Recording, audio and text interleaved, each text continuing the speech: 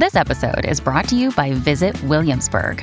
In Williamsburg, Virginia, there's never too much of a good thing. Whether you're a foodie, a golfer, a history buff, a shopaholic, an outdoor enthusiast, or a thrill seeker, you'll find what you came for here and more. So ask yourself, what is it you want? Discover Williamsburg and plan your trip at visitwilliamsburg.com.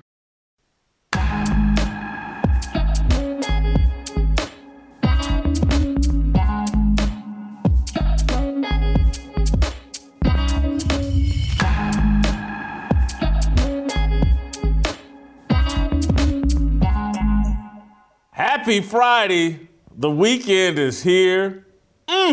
We made it through another week. Awesome feeling to make it to the weekend. Welcome to Fearless with Jason Whitlock. I am Jason Whitlock, the host of Fearless with Jason Whitlock.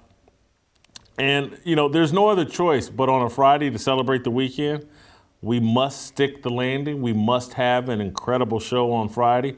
And we've cooked up something we think is incredible. I'm going to go off the cuff and start a fire. And then I'm going to bring in Steve Kim and TJ Moe to fan those flames of that fire. We're going to hear from Tennessee politician Tom Leatherwood, who has promoted and put forth the common law marriage bill that the Democrats have spun into some national story of it allegedly legalizing underage marriage. We'll ask Tom Leatherwood directly, hey, get what you're trying to do with the common law marriage thing. One man, one woman, but why not just include the age portion in there that's commonplace in Tennessee and just, take this controversy away. We'll ask Tom Leatherwood about that. And then Uncle Jimmy will be here to help us with our approval rating, and that'll be our show. The fire is going to be about Disney and sports. And I'm going to try to tie all this together off the top of my head. I got a few notes here written in my laptop that I'll refer to from time to time, but mostly it's just going to be me and you.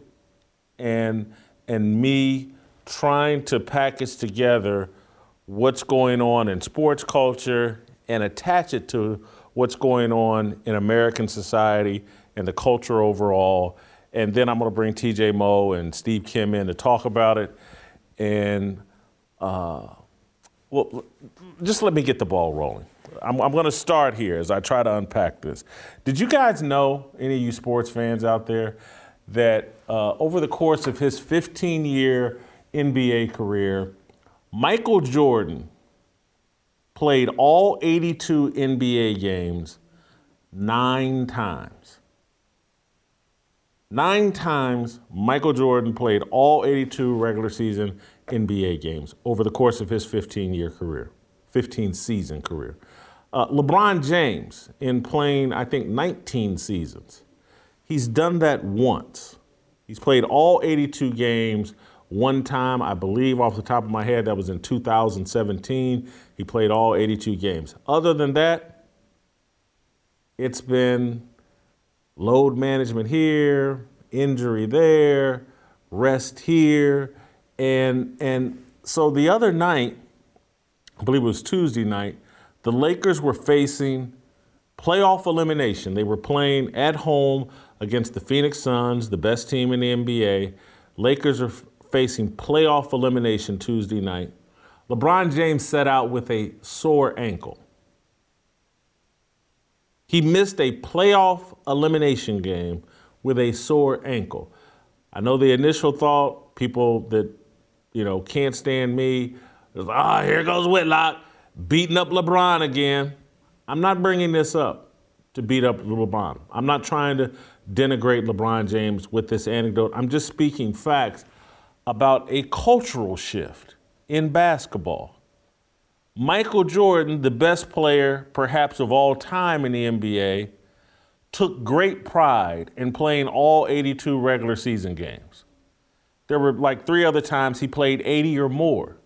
most of his career, including his final season with the Washington Wizards at age 39. Michael Jordan played all 82 games. He was a reflection of that era and how important competition was to his era of basketball players. LeBron James is the greatest player of the post-Jordan era. I'm not trying to denigrate him, but he's also a symbol of where NBA culture and sports culture has gone. Competition has been de-emphasized.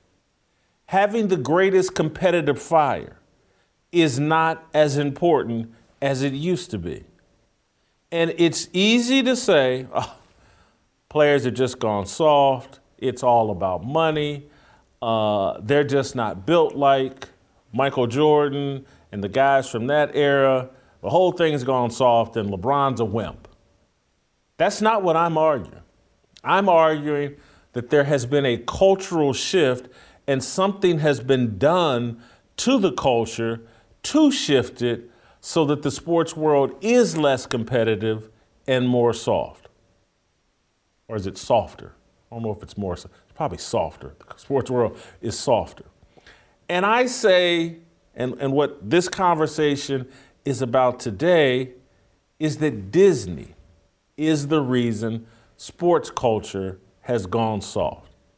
In 1996, Disney acquired ABC and ESPN. They took over the worldwide leader in sports. Disney did in 1996. Jordan's heyday in the NBA ended, I think, in 1998. So at the tail end of Jordan's dominance of the NBA, his second three-peat with the Chicago Bulls, here comes Disney in to take over the worldwide leader in sports, ESPN. And at the time, no one thought much about it.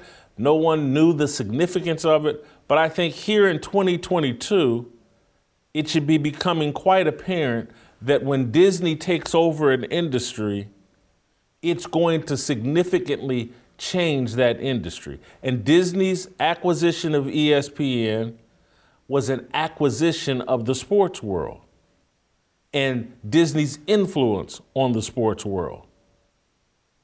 And so just to put this all in further perspective, 2 years before, in 1994, Disney tried to acquire NBC and failed.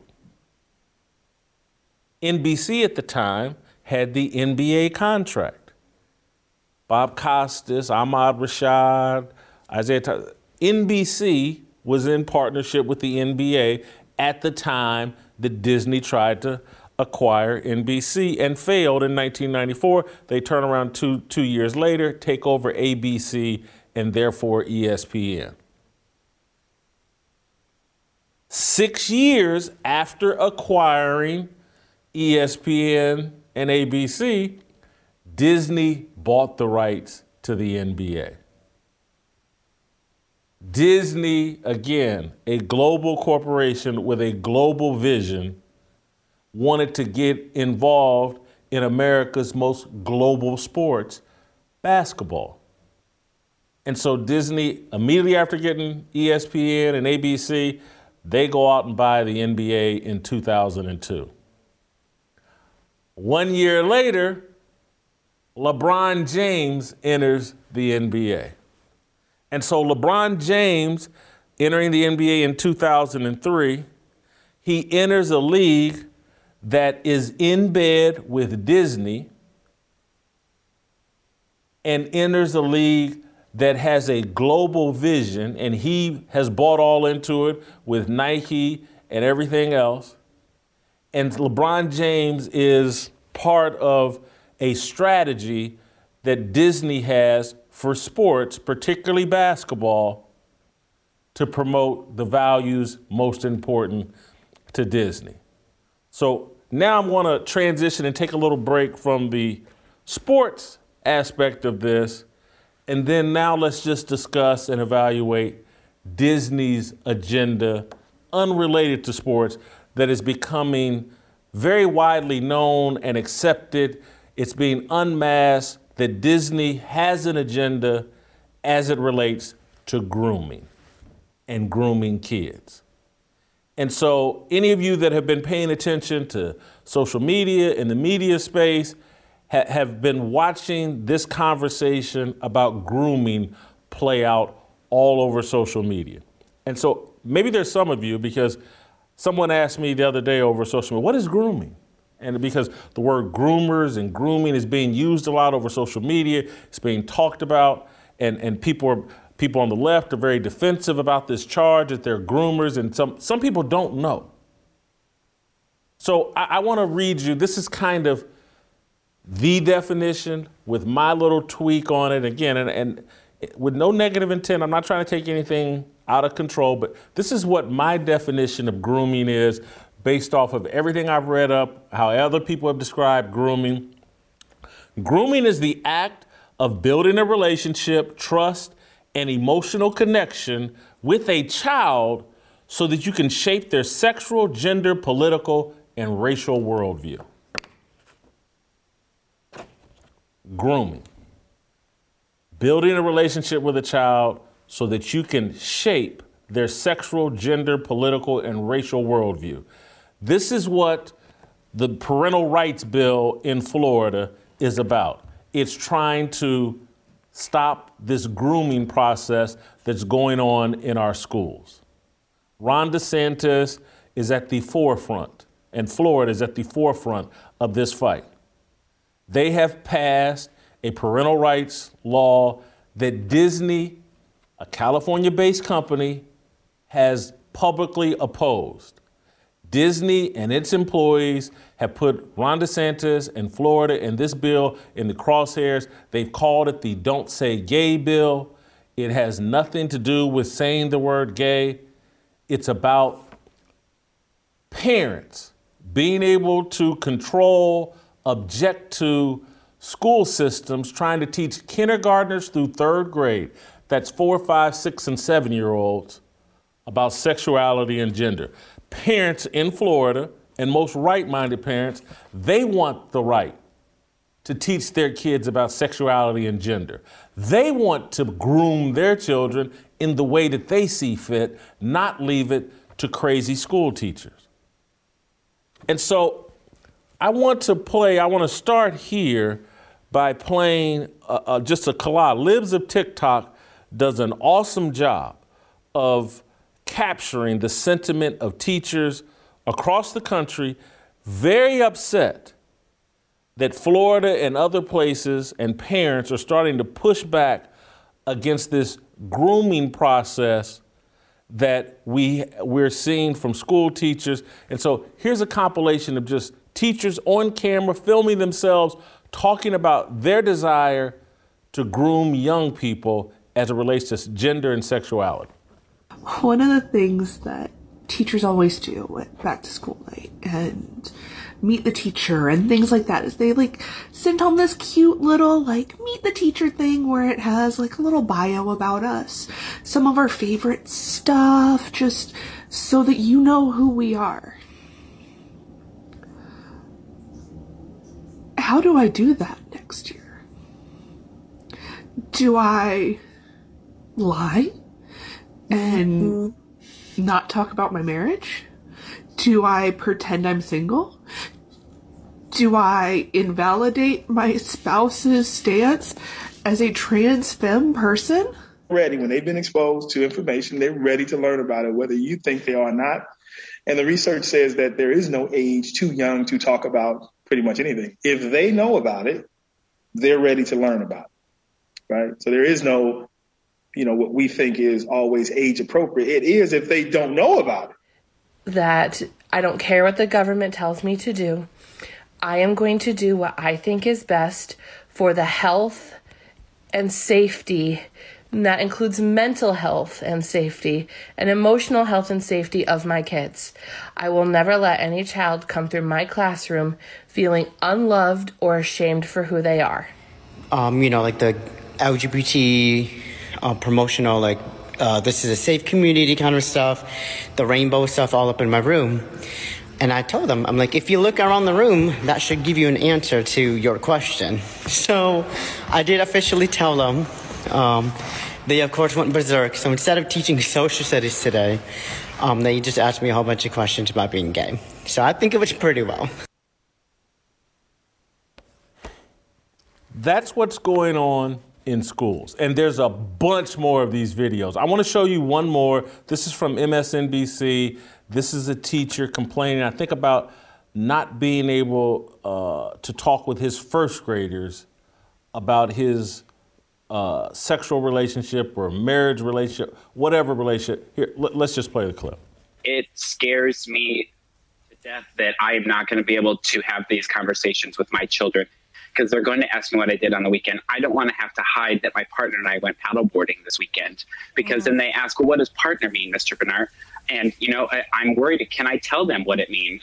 I'm also worried for my kids. I have a little girl this year who has two moms, and the kids are curious about her two moms. They want to know about her two moms.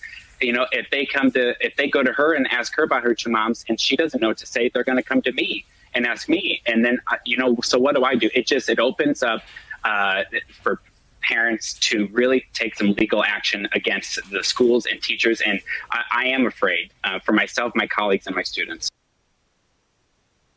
I believe that man is teaching first graders. That was a collage. That was 5 groomers, basically. They want to groom your kids in their beliefs about sexuality and gender. I'm not objecting to their beliefs about sexuality and gender. I don't think it's their job, their role to groom other people's kids on sexuality and gender. Teach math, teach English, teach gym class, teach history, teach accounting. Sexuality and gender should be left to the parents, in my view. And I think a view of a lot of parents in Florida and across the country. But there's this whole grooming thing that has taken hold in the educational system. And it has taken hold in the movie industry, particularly the child movie industry, because Disney has been promoting the discussion and a worldview and philosophy on gender and sexuality in the movies they directed kids. And now here in 2022, they've become more confident about talking about their desires openly.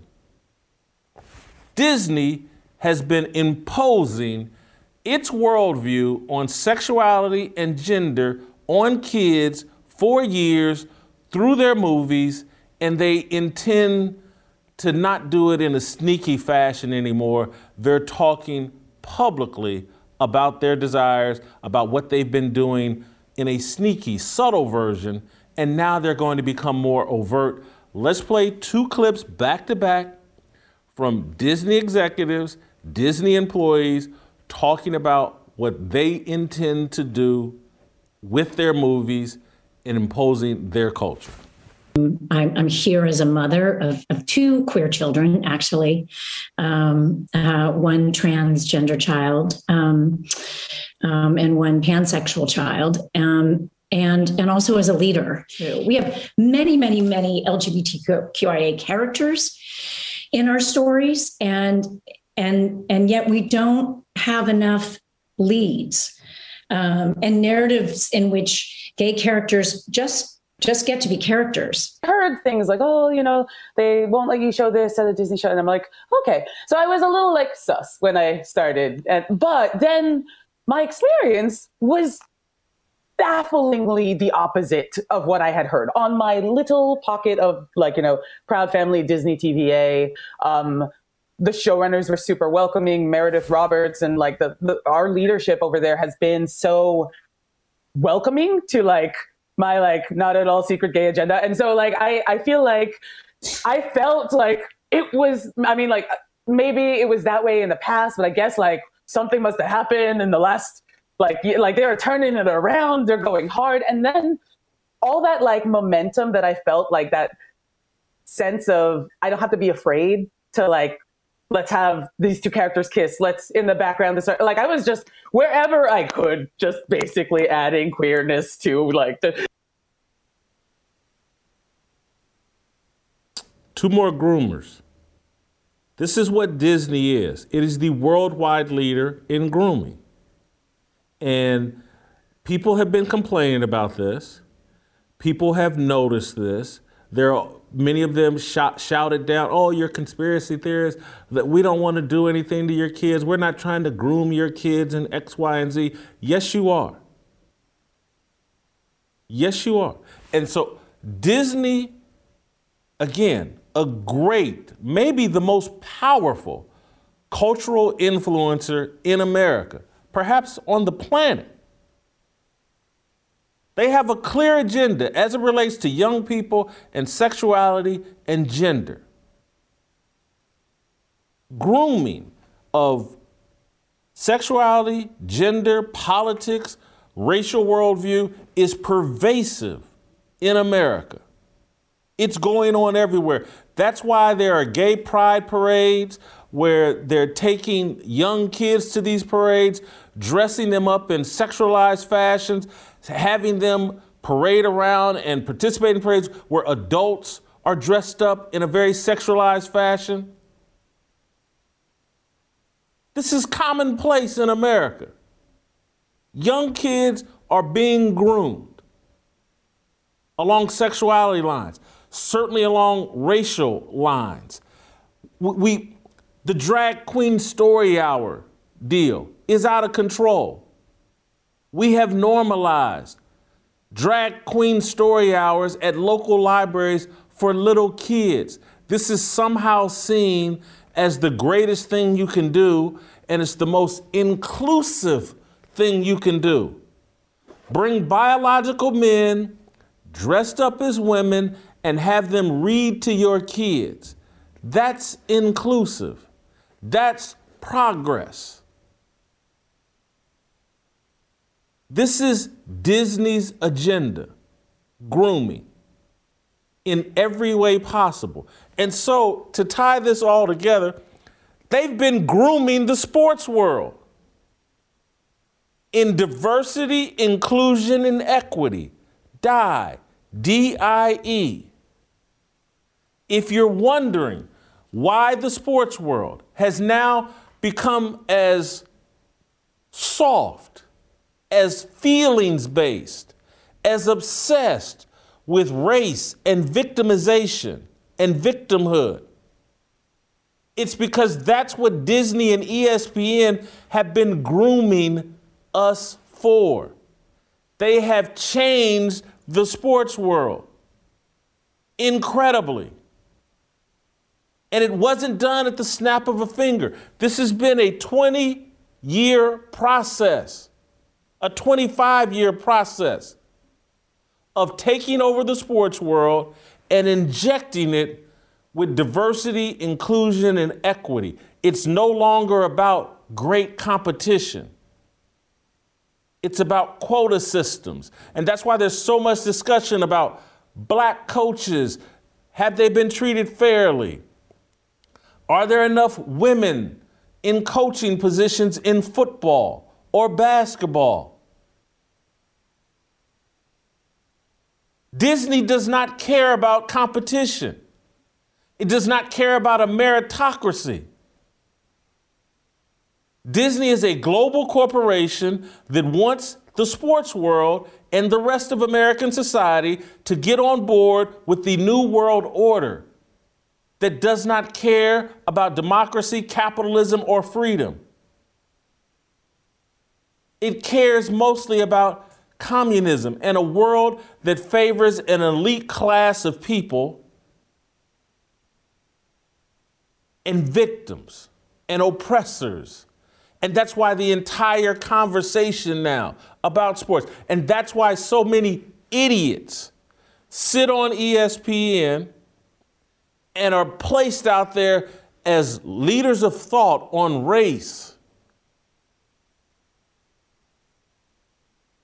so they can lead this very dumbed down, feelings obsessed, non-factual, emotional discussion about race. Oh, Brian Flores, he got fired from the Dolphins after 3 years. That's got to be racism.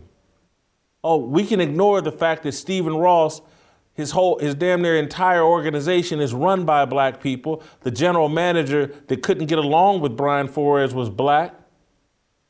But we got Shannon Sharpe and these other idiots and Ryan Clark and the people on ESPN, they'll all run out there. The Dolphins are racist. Because it's all about diversity, inclusion, and equity. They have turned the sports world into everything you hate about your job. People getting jobs not based on their work, not based on their work ethic, not based on their production, but based on some quota system that the Human Resources Department came up with. Oh, is that person gay? Is he transphobe? Is he black? Is he a woman? Does he think he's a woman? Those are the key elements of moving up now in the sports world. They've corrupted the sports world. This whole little debate model they've come up with at ESPN and Disney.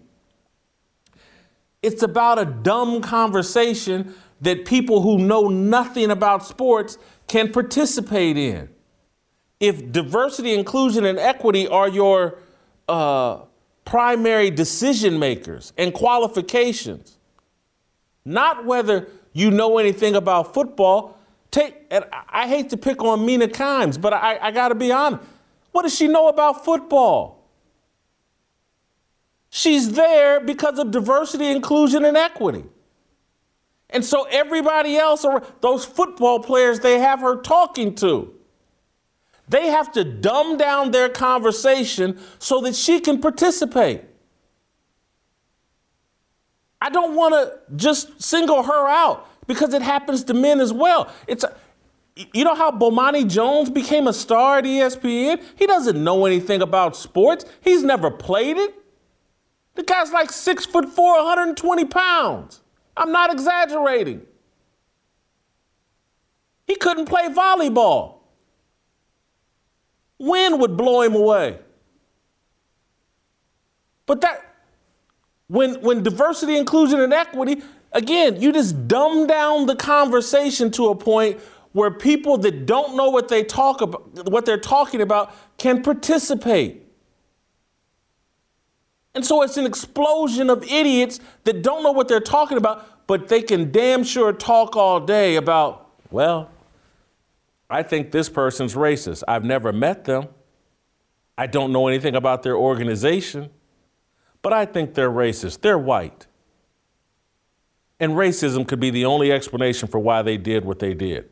Disney loves it. It sounds exactly like the conversations that go on inside a corporation overrun by special interest groups. They've turned the sports world into Disney's headquarters. And a select group of puppet masters and elites get to decide who gets jobs, who doesn't get jobs, who the good guys are, who the bad guys are. It's not about your work. It's not about your production.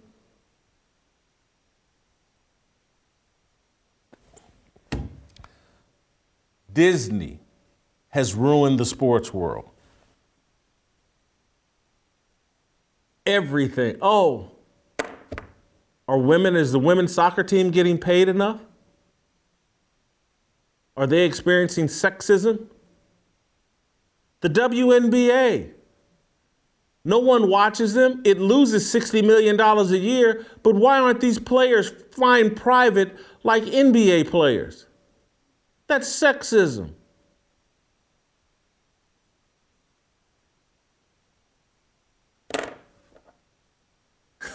Adam Silver is running around right now wondering why, and he's talked about it publicly. Hey, we're going to have to cut these games down. These superstar players don't want to play in 82 games. We're going to have to address this. We got to come up with incentives to make our players want to compete. And he's wondering why? because the players have been convinced they're victims, that they're being exploited. Because every time they turn on ESPN or Fox Sports, that's what they're being told. Them racist owners are exploiting you. How dare they ask you to play 82 games like Moses Malone and Dr. J did? They're running the NFL like a slave plantation. They actually want you to earn these millions of dollars by playing in these games. Those racist bigots. That's what Disney has done to sports. Everybody in sports is now a victim. Sports used to be about champions and victors. Now it's about victims. You had people. Juwan Howard gets his butt kicked in a regular season basketball game, slaps an opposing assistant coach, and you got people talking about that he's a victim of a white man touching his elbow. And that's why he slapped a different white man. Because the Wisconsin head coach touched his elbow. Those types of discussions did not happen before Disney's takeover of sports.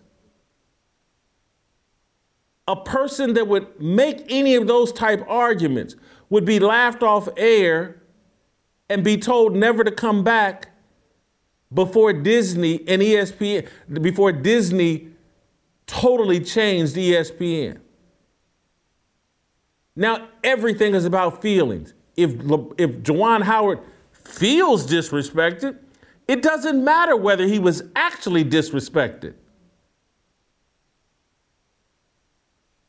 Disney has feminized America.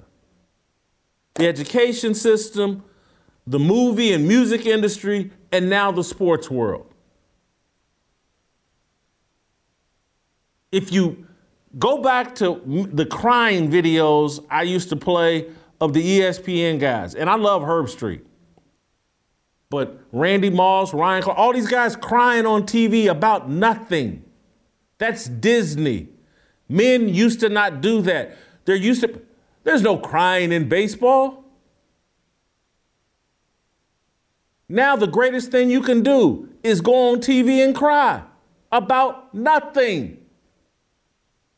Oh, he's in touch with his emotions.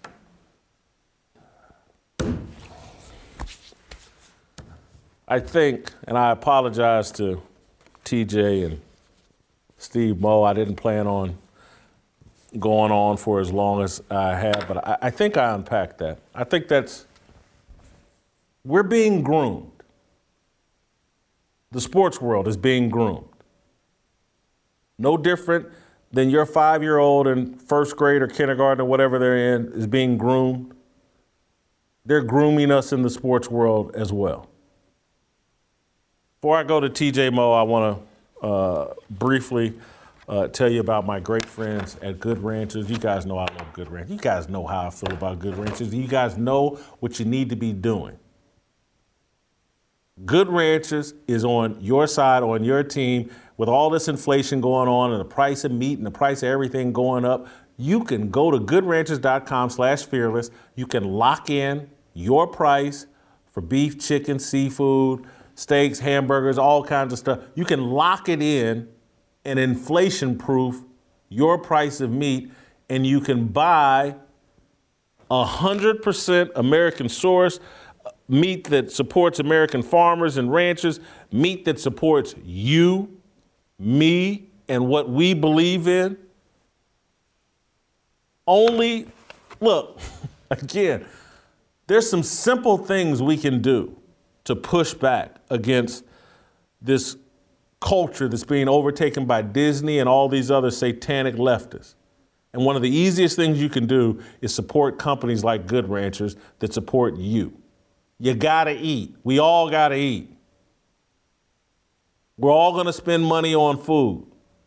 If you have an opportunity to spend it with a company that supports you and your worldview and your beliefs and traditional American values, Only a traitor wouldn't do it. GoodRanchers.com/fearless. Use the promo code fearless. Get $30 off your next meat order. Do the smart thing. Support Good Ranchers. Support yourself. All right, when we come back, well, you know what? I don't even need to go anywhere. Isn't TJ Moe ready to roll? No? TJ, yeah, let's go out. Let's roll out to TJ Moe. I don't got to go nowhere. TJ. I don't even know where to start other than to say that Disney destruction of American culture extends beyond what it's doing to little kids in classrooms and at the movie theaters. It's ruined the sports world as well. And this has really come into focus for me over the last few months, where, again, I think we overlook the significance of Disney's involvement, takeover of ESPN. I think that's absolutely right. One thing that came to mind when you were talking about the feminization of what is now business and the sports world too was the new Simone Biles Powerade commercial about the power of pause. And we're celebrating how awesome it is for you to sit out the Olympics when your country is counting on you the most. I mean, it is not. I think we've moved in a good way to where we should not be just crushing people in their hardest moment. We used to do that, but we certainly shouldn't be celebrating them failing us in that moment. And that's what we're doing. We're now celebrating failure. We are celebrating failure. We're feminizing, making everything about feelings. And as you and Glenn discussed yesterday, we are attacking businesses and the nuclear family. All of those things, masculinity, the nuclear family, small business, have held America together. That's what America was built on, and the godly principles that came with it. And so, one of the things that came to my mind when you were talking about the Disney lady who has two queer kids, as she's described it, the only way you could get up there and say that with a straight face is that you feel so terrible that you've screwed up your own kids so bad that you are trying to screw up other people's kids to normalize your parental shortfalls. That's what she's doing, and someone has allowed her into a place of power to do that. So we've lost God, so we're looking for a place to create our own morality, right? And so one thing I was thinking about, I first heard this term back in September. What we're seeing here is the shift from shareholder capitalism to stakeholder capitalism. And so Bari Weiss, in her Substack, had a guy, I think I'm saying his name right, Vivek Ramaswamy. You can look it up. He wrote a book called Woke Inc. And he wrote in the Substack here, the dangers of stakeholder capitalism. And I've heard Dan Bongino, Ben Shapiro, a couple guys talk about this, but I don't think very many people know about it. So I want to take a second to explain it. And so what shareholder capitalism is, the capitalism that we all assume we are working under. And that is that the ultimate measure of a company's success is its profits and how it can take care of its shareholders. That's obviously that works. The consumer has decided that your product or service is worth more than their money, so they have traded their money for that. That's good. If you are profitable, that means you can provide jobs. That's also good, right? So it's working for everyone. That's the way we all understand it. We have shifted to stakeholder capitalism, and this is coming from the very top. Stakeholder capitalism is the notion that a firm focuses on meeting the needs of all of its stakeholders, and stakeholders are defined as customers, employees, partners, the community, and society as a whole. So what it's done is it has completely allowed you to get out of your responsibility to your shareholders. We just say, well, whatever's best for society. So Joe Biden in his campaign trail back in the 2020 election, he was preaching this.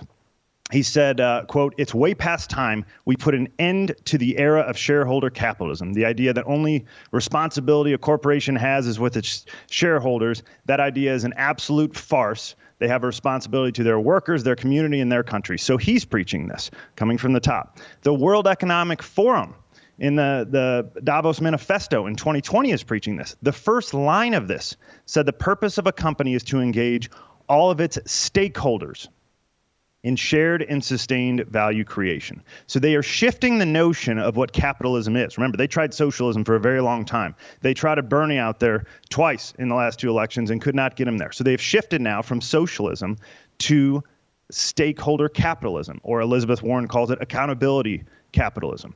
They are saying, well, Americans obviously really like capitalism, so we've got to find a way to change what that actually is to get what we want. And so executives, many of them are screwed up like the Disney executive that you saw. Again, can't control her own kids, and she has so many shortcomings at her own house. She's trying to screw up other kids, or many of these people themselves are so screwed up that they're trying to get the world to accept them and recruit people. That's one reason. But the other reason is we have a lot of people who are executives in these large corporations who look to Twitter as what Elon Musk called it, the de facto town square. And I don't know if you've ever looked up the makeup of Twitter, but it ain't good, okay? In 2019, the Pew Research Center came out with basically the discourse that occurs and who it comes from on Twitter. 92% of all tweets come from 10% of posters. So 10% of people are creating all of the content. And of those 10%, 7 out of 10 of those people are Democrats. And when they say Democrats, actually, if you go read this study, they call themselves hardcore leftists. So this is the fringe of all of the crazy people. They're all on Twitter, and they're posting, of those 10%, again, a lot of numbers here, but the Democrats in that 10% are posting twice as often as the Republicans. So to clarify here, of all the people that are going, it is very likely that the tweets from the leftists are 4 times as frequent as tweets from conservatives.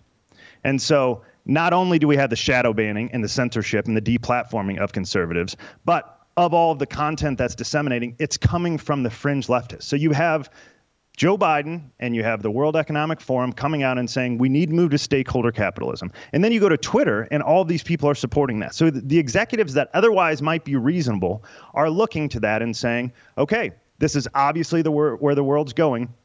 We're not just responsible to our shareholders, we're responsible to our stakeholders. Well, that's a real problem because the stakeholders obviously are not invested in your company at all. You're just a tool to them. They will use you for as long as they need to, and then they'll move on to the next company that's useful to them because they are not actually affected by what happens to your company. So they have this political agenda, whatever reason that may be, and they say, you guys need to do this. It's for the betterment of society.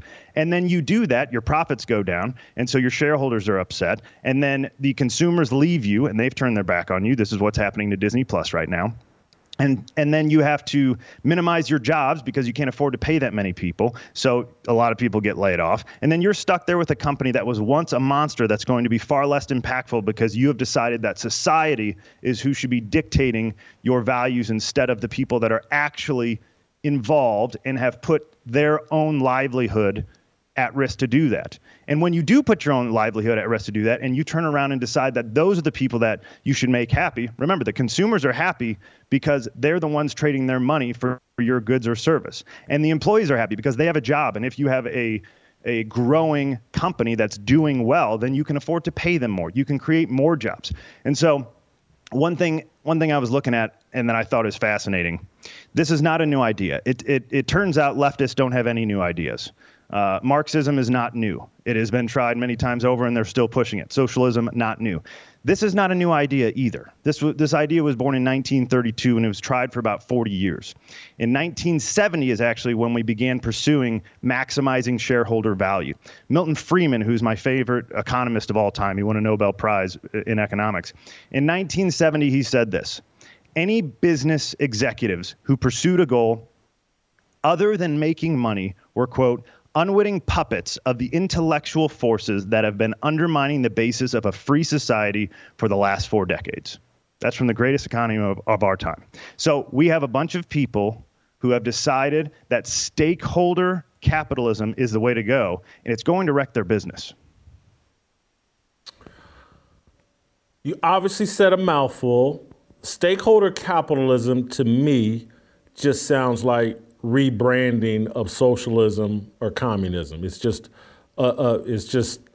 taking the word capitalism and covering it up, giving it a beard or whatever. But it's just it's just rebranding of socialism and or communism, and it's just a gateway drug to get you where they really want you to go. The other thing, because one, you unpacked a lot, and at some point we'll circle back on the stakeholder and shareholder. But one of the things I've noticed with executives and what Twitter and social media have done is it's eliminated leadership, and it prioritizes survival.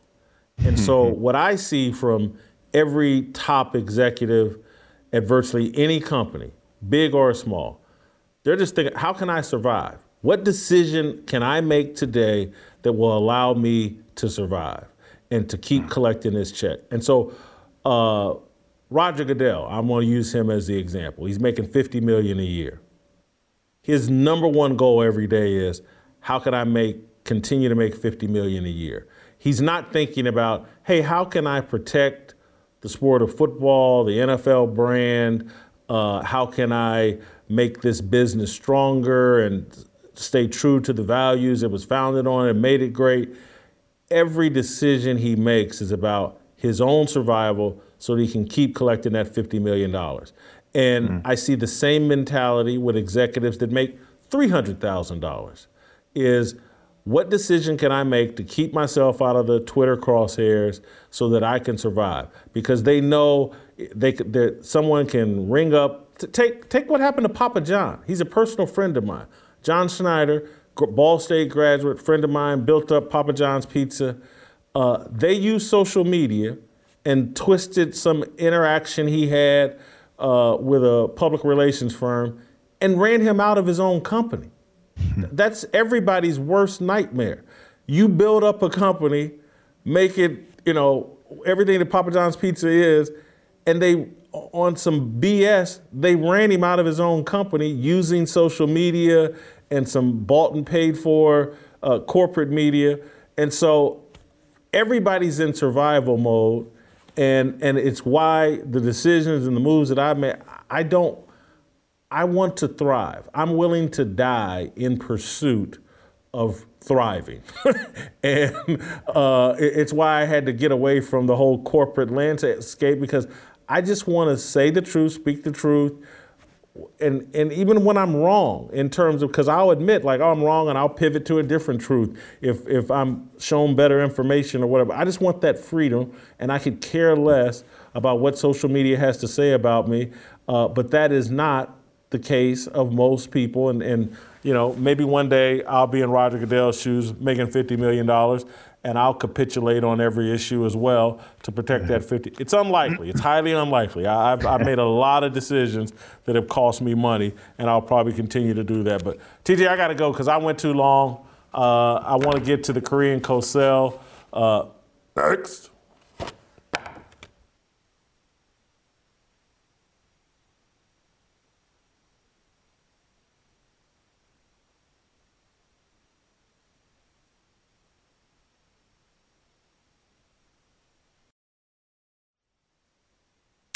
All right, welcome back. We're going to move on and bring in Tennessee State Representative Tom Leatherwood, a former school teacher before joining Tennessee's House of Representatives.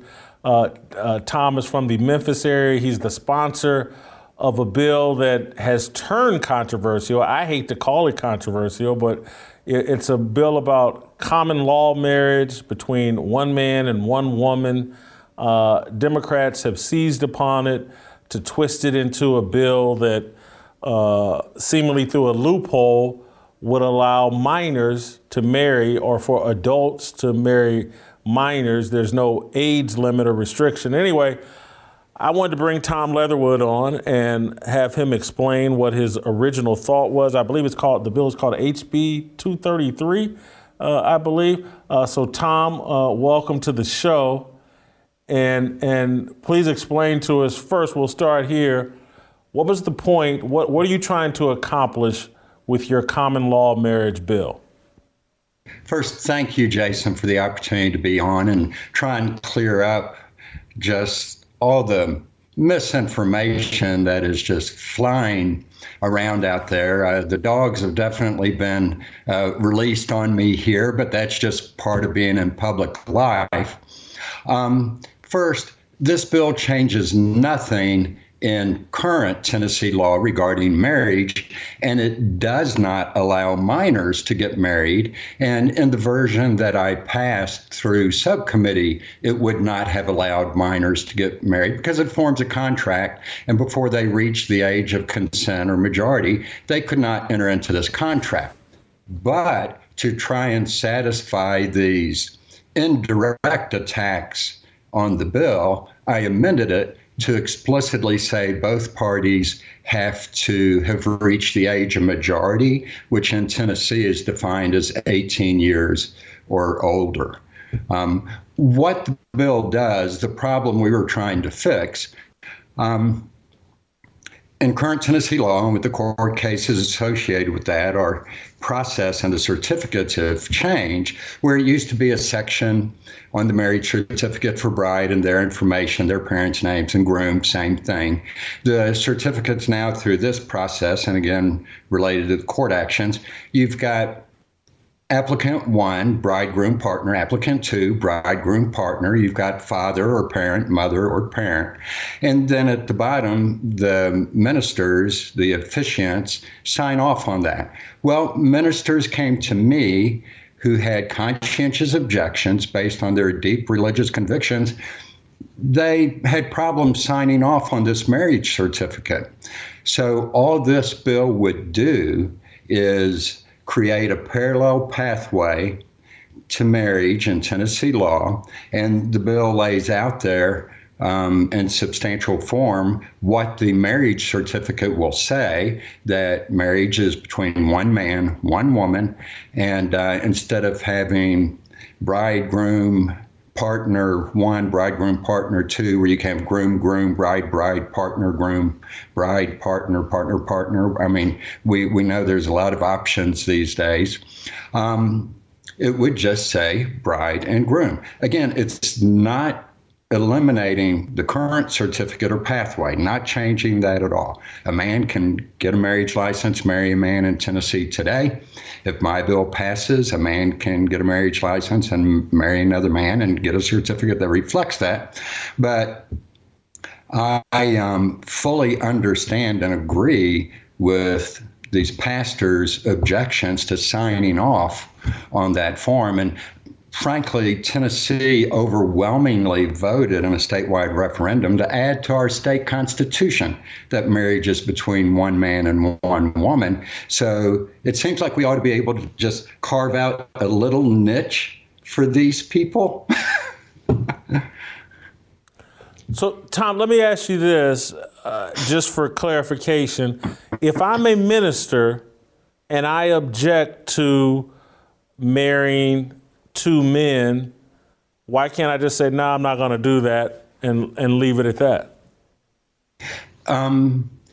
You could in that case, but say you're going to marry a man and a woman. And then they present you the marriage certificate to sign off on. Well, the marriage certificate says, bridegroom, partner, and then you're signing off on this form that recognizes, acknowledges, and in many people's eyes, promotes something they deeply don't believe in. I mean, just think of something you disagree with and you go to sign a contract on something, and it really has nothing to do with you buying that car or buying that house or whatever. But the form says, these facts or these points of view that you disagree with, and you have to sign off on that. Now, why can't there be a form that says bridegroom and that parents, you have a father and a mother as opposed to a parent? Why can't we have this other form? Again, not taking away the one that's there today, But why can't they just have one that says, this marriage that I'm performing is between a man and a woman, a bride and a groom, and they have a mother and a father? That's really is simply I get what all you're the saying. bill did. I get what you're saying. There are people, and I would imagine this extends beyond ministers. There may be a bride and a groom whose religious convictions would compel them to say, I don't want a marriage license that recognizes a form of marriage that violates my religious principles. And so the objection could not just be from ministers, it could be from the participants in the marriage in not wanting to get married on a license that seems to co-sign or promote or normalize a form of marriage that their religious views have made them see as disobedient to God. So I get it. Let me ask you this though, you're an experienced politician, did you not see this little loophole that the Democrats or people, because again, I don't even know it is the Democrats, but it's really the LGBT crowd that is really upset with you and look for a loophole to try to distort what your bill was actually doing. And because as soon as I read the story, I was like, well, hold on, man, the guy's not trying to legalize marriage between minors. He's trying to do something else. But could you not anticipate that and just have put it in the original bill that you had to be 18 to participate in this form of marriage?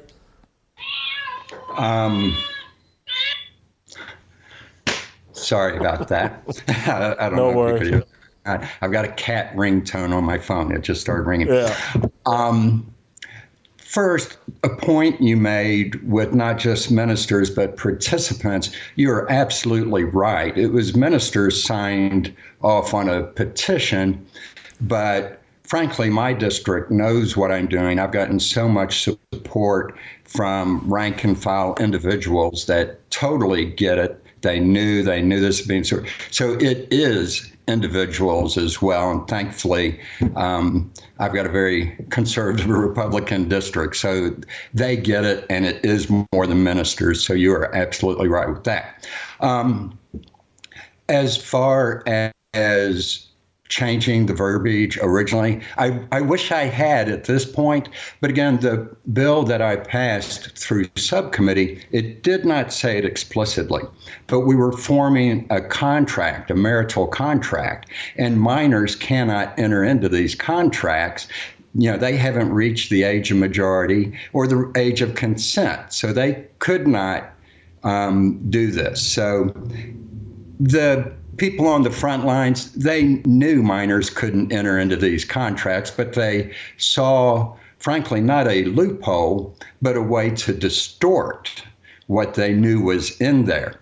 And so once we were aware that it was becoming distorted, and you made another good point I'll come back to, but once we realized it was being distorted, I offered and have put an amendment on there that explicitly says the age. So it wasn't a loophole. It was just, frankly, where deceivers found an opportunity to deceive those people that some are easily deceived, others just want to be deceived. But you made a point about this really being the lesbian and homosexual crowd. They're very well organized nationally. They tried to stop this bill coming through committee in the House and Senate directly testifying against it, but it came right out of committee because the people understood on the committee. But once it came out of committee and the direct attacks didn't work, suddenly this became an international issue. You know, BBC got in touch with me, people all over the country. That did not happen naturally because I offered the amendment to solve that problem. So this wasn't a natural growth of people having concerns. This was an orchestrated attack by a very well-organized nationwide group. I mean, that's the only explanation, frankly, why it showed up on your radar. And I have somebody I went to high school with said, I heard your name on the radio in Atlanta. I said, that can't be Tom Leatherwood. And so it's been interesting. It's been interesting. Tom, let me ask this, and I'll let you go. Obviously, you're a politician. You're there to represent your constituents. You've said that your constituents are backing you, and so I get that. You're doing what a politician is supposed to do. Back his constituents' beliefs and look for laws that support them. I do want to ask you, though, personally, is any of this personal on your part? Are your religious convictions in line with what you're hearing from your constituents? Is this is it just a reflection of what your constituents want to do, or is it also what Tom Leatherwood believes? It is also what Tom Leatherwood believes. And it's important to represent your constituents. I believe I do that. Along those lines, I've been told you'll end up drawing opposition over this issue. And sure enough, 2 days ago, an opponent is trying to run with this and support the other side. So I did draw opposition, but that's part of the game. So it's important to represent your constituents. But you said your beliefs. I phrase it convictions.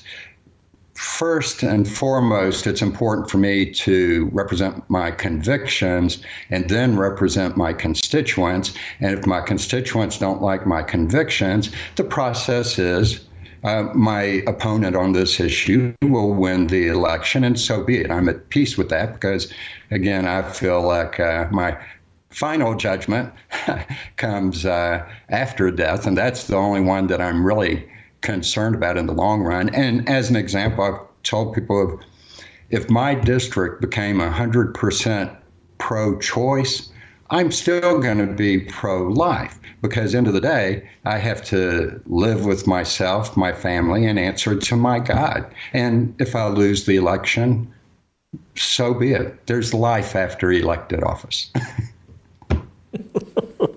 Yes, there is. Hey, thank you, Mr. Leatherwood. We appreciate you taking the time and clarifying this issue for our audience. God bless you. Thank you for the opportunity. I really appreciate it. No worries. Get your Fearless Army swag at shopblazemedia.com/fearless. Uncle Jimmy will help us with our approval rating on Mickey Mouse and Disney. Next.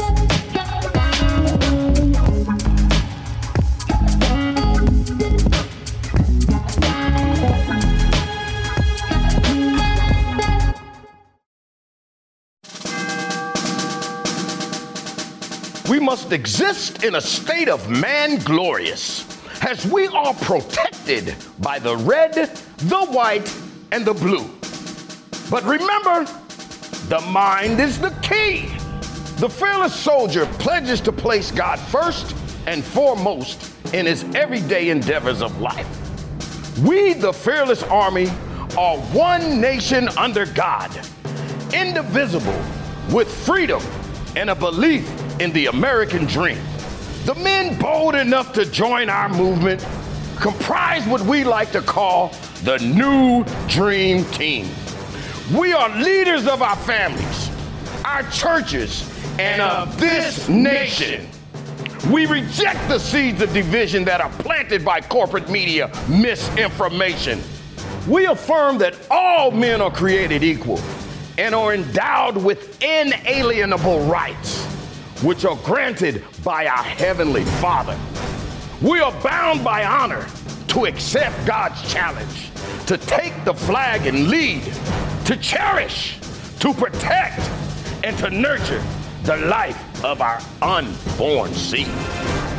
I am a fearless soldier, so shed no tears for me. I am not a victim. I am the man that God made me to be. Amen.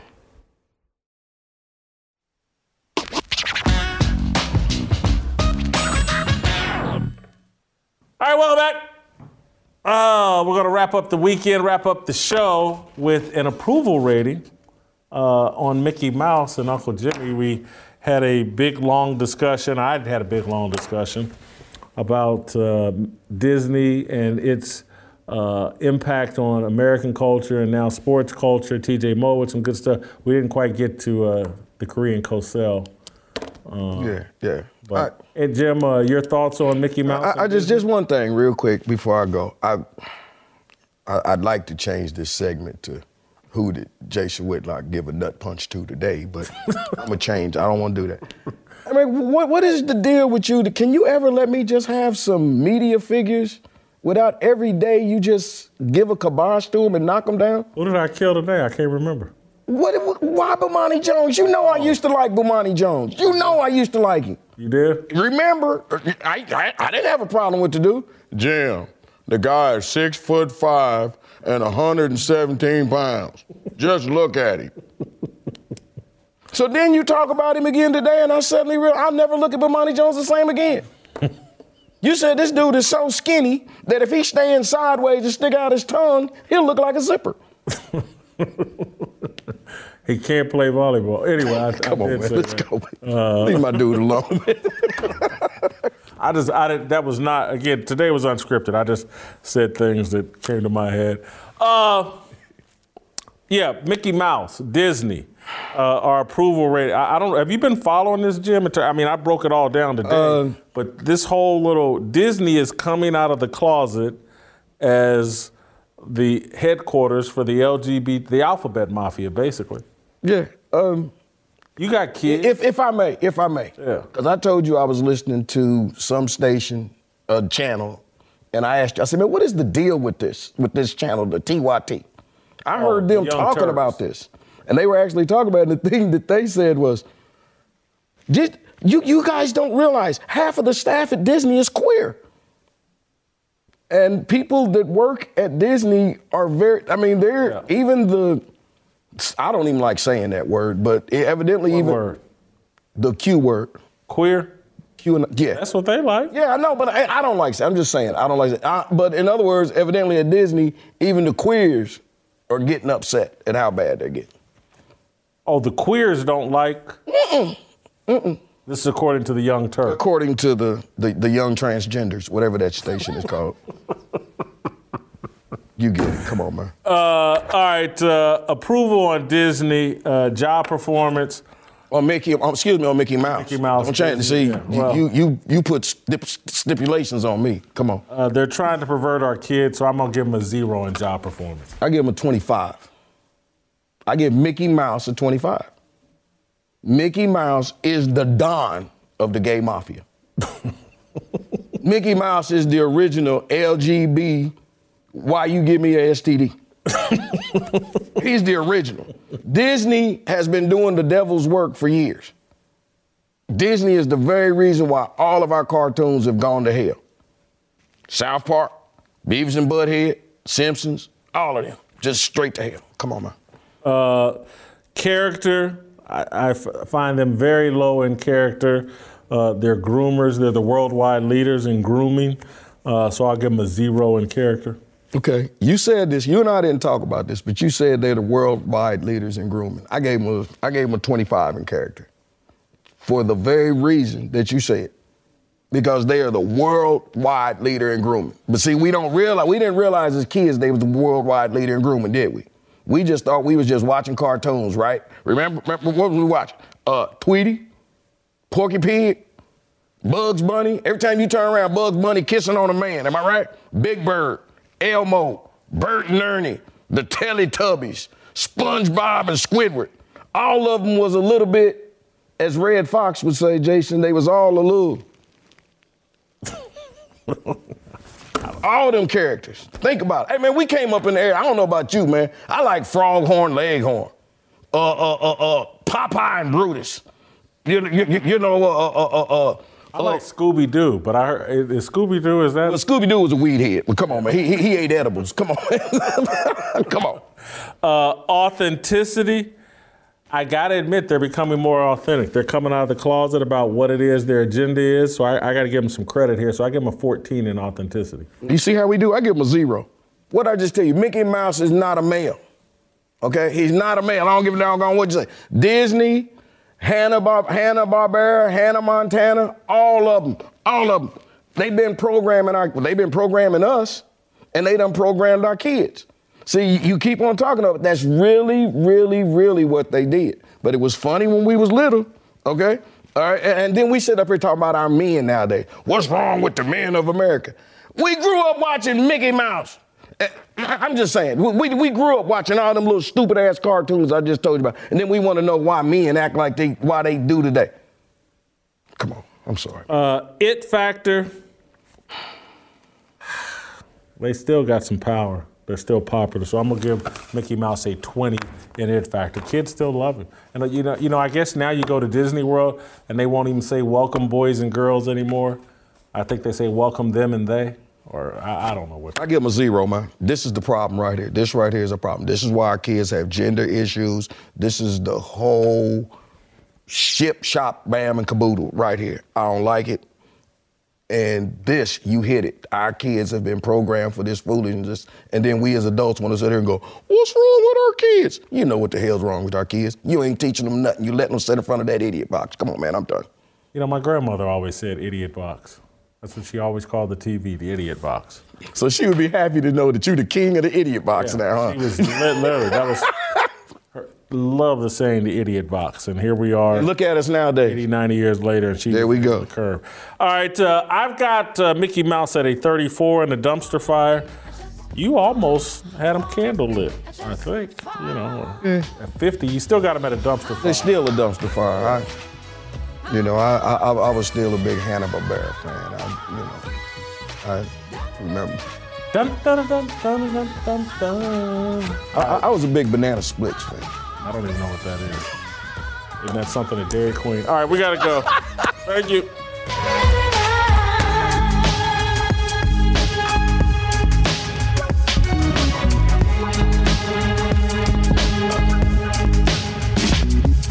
Looking for the right sign, looking like it's my time, feeling all kinds of free. These words are our religion, all regrets and our decisions. We all wanna go to heaven with freedom. It's my obligation, no hate, discrimination, raising up your hands for freedom. Raise up your hands for freedom. I just wanna be, I just want